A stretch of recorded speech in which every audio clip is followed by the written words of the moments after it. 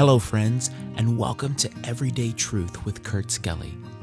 We're here to show that the Bible is relevant to your life every single day, and we're glad you joined us here for the conversation. Our study of the Gospel of Mark is focusing on the busy, productive, and life-changing work of Jesus in action. Now, let's join Kurt for today's episode.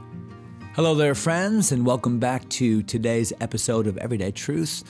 As you know, we've started a brand new book of the Bible.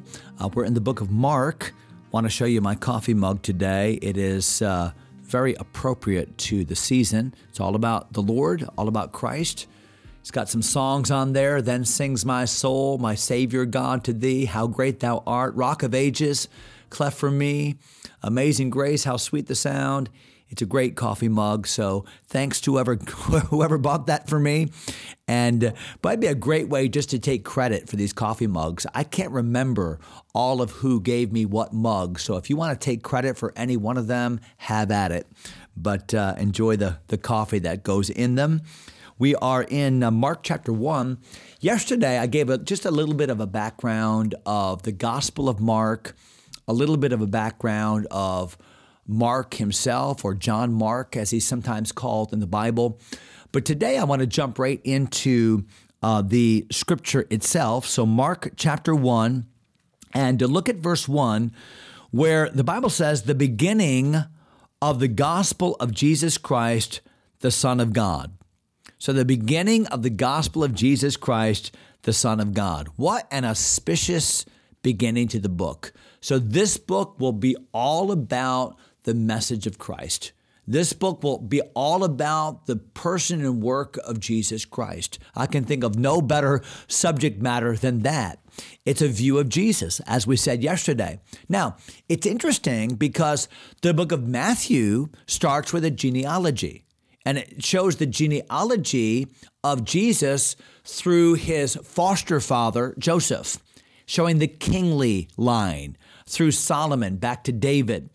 In Luke, the genealogy goes all the way back to Adam. Why? Because in Luke, we see the humanity of the Lord. That's why the genealogy in Luke chapter 3 goes through Jesus' mother, Mary. Why? Because that's his human side. Remember, Jesus is all God, all man.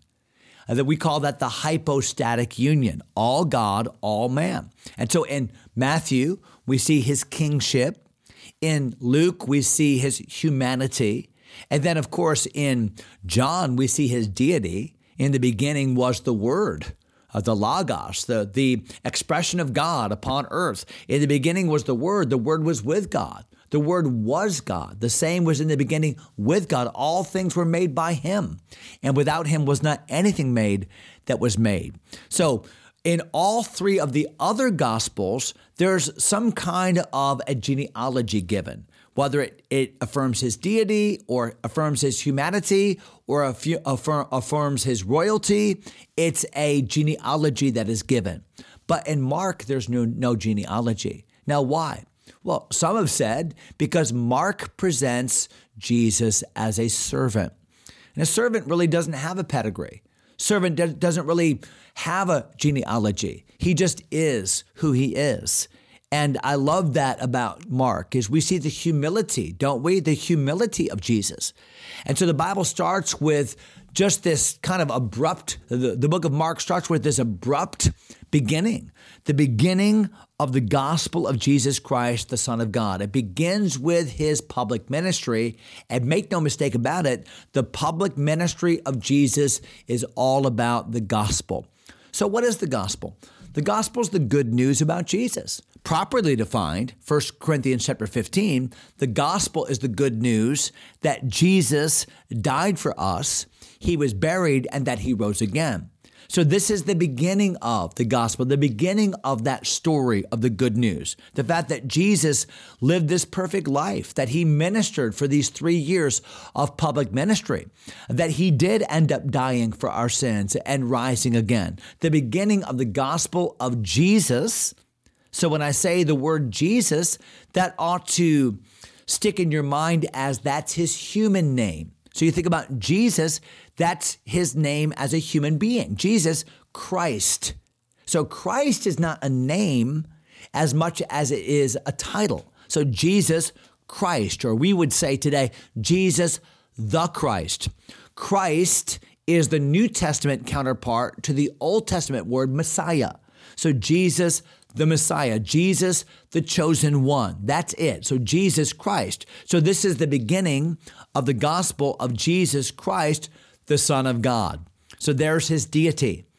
And when we say Son of God, people would understand that Son of God, and the Jewish understanding, that would be an equality with God. Not just the Son of God, but God the Son, his deity. So this is about Jesus Christ. And we're going to jump right into his public ministry. So all those early years that we read about, for instance, in Matthew chapter 1, or in Matthew chapter 2 with the wise men, or Luke chapter 1 with the announcements to Zacharias and then to Mary, or Luke chapter 2, Bethlehem, and those early days. No, none of that is mentioned in Mark. No, we jump right to the public ministry of Jesus Christ as it's inaugurated. So look at verse 2 of Mark chapter 1, where the Bible says, "As it is written in the prophets, behold, I send my messenger before thy face, which shall prepare thy way before me." And then verse 3 is also a quotation from the Old Testament. "The voice of one crying in the wilderness, prepare ye the way of the Lord, make his paths straight."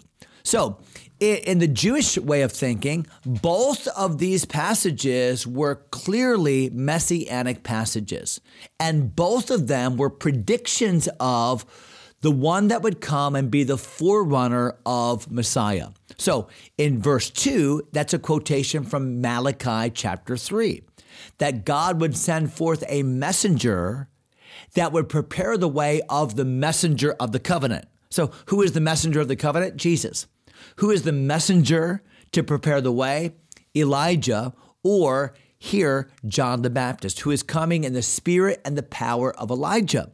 The Bible says in Isaiah chapter 40 and verse 3, that's verse 3 of Mark chapter 1, another great messianic passage, that there will be a forerunner that will come and prepare the way of the Lord to make his paths straight. Look at it again, verse number 3. "The voice of one crying in the wilderness, prepare ye the way of the Lord, make his paths straight." Remember that passage there in the book of Matthew, where it talked about how John the Baptist's ministry would be one of every mountain shall be made low, every valley shall be raised, the crooked shall be made straight, prepare ye the way of the Lord.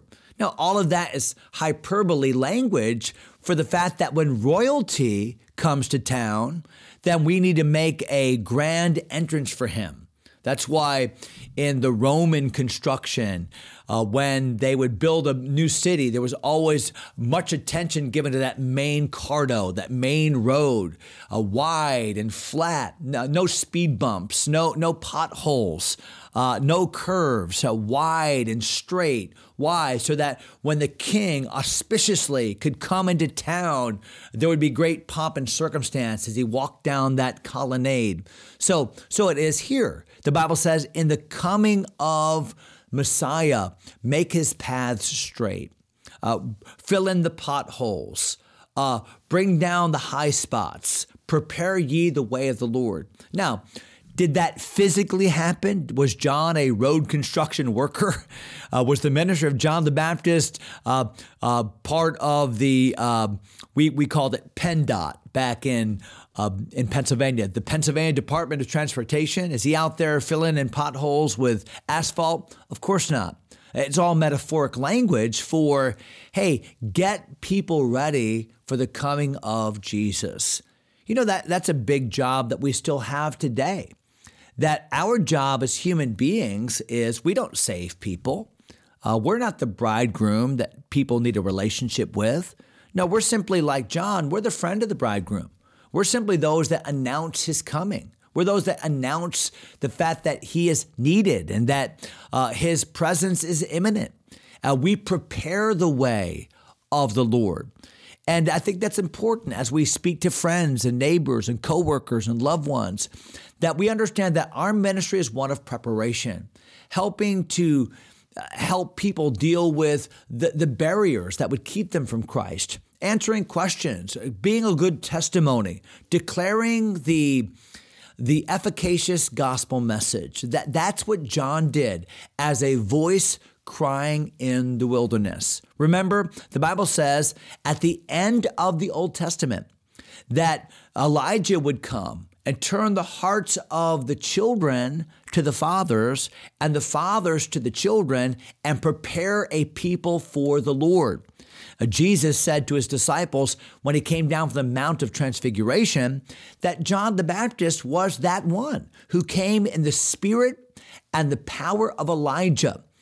When Gabriel gave the announcement to John the Baptist's father, Zacharias, he quoted that very verse to say, "This is he that will fulfill that Elijah prophecy coming before the Lord, to preach, to prepare, to point people to the Lamb of God that takes away the sin of the world." So look at verse number 4 of our text. So John did. So here, John is the fulfillment of Malachi 3. There in verse 2. He is the fulfillment of Isaiah chapter 40 in verse 3, there in verse 3. So John did baptize in the wilderness and preach the baptism of repentance for the remission of sins. So what is that? The baptism of repentance for the remission of sins. Well, baptism in the Jewish understanding was a ceremonial thing.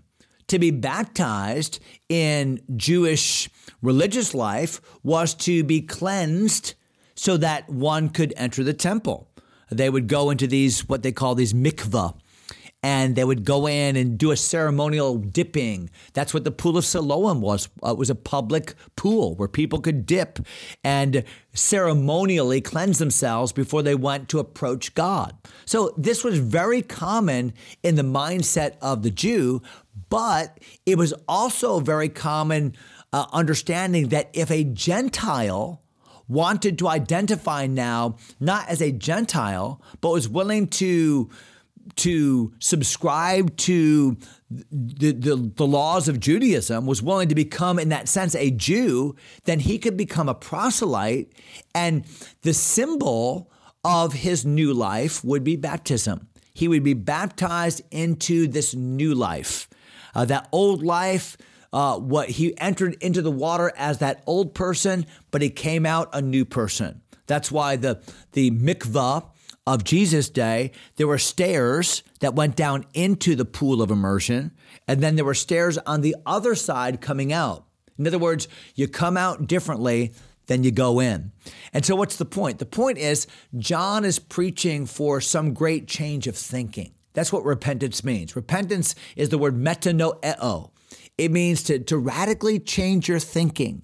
And so John was saying, you need to think differently. As a prophet, he was saying, there is coming the Messiah, and you need to think radically differently about your own lives, about what religion has become, about who Messiah is. Remember, he's going to point at him as the Lamb of God. That would not be in the popular Jewish conception of the day.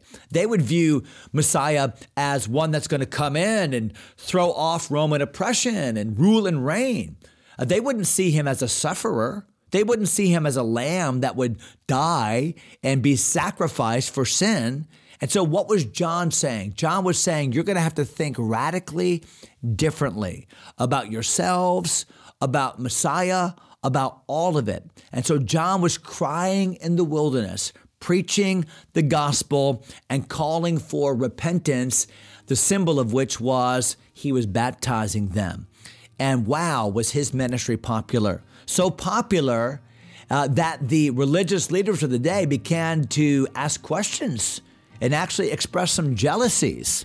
And we'll come back to that next episode because we're well out of time for today. So I hope that helps today. We covered a few verses at least. We'll jump back into verse number 5 next episode. Hope you'll join us for that. God bless you, my friends. Thanks for taking time to listen. If you enjoy Everyday Truth, go ahead and subscribe to the podcast or share it with a friend. Until next time, God bless.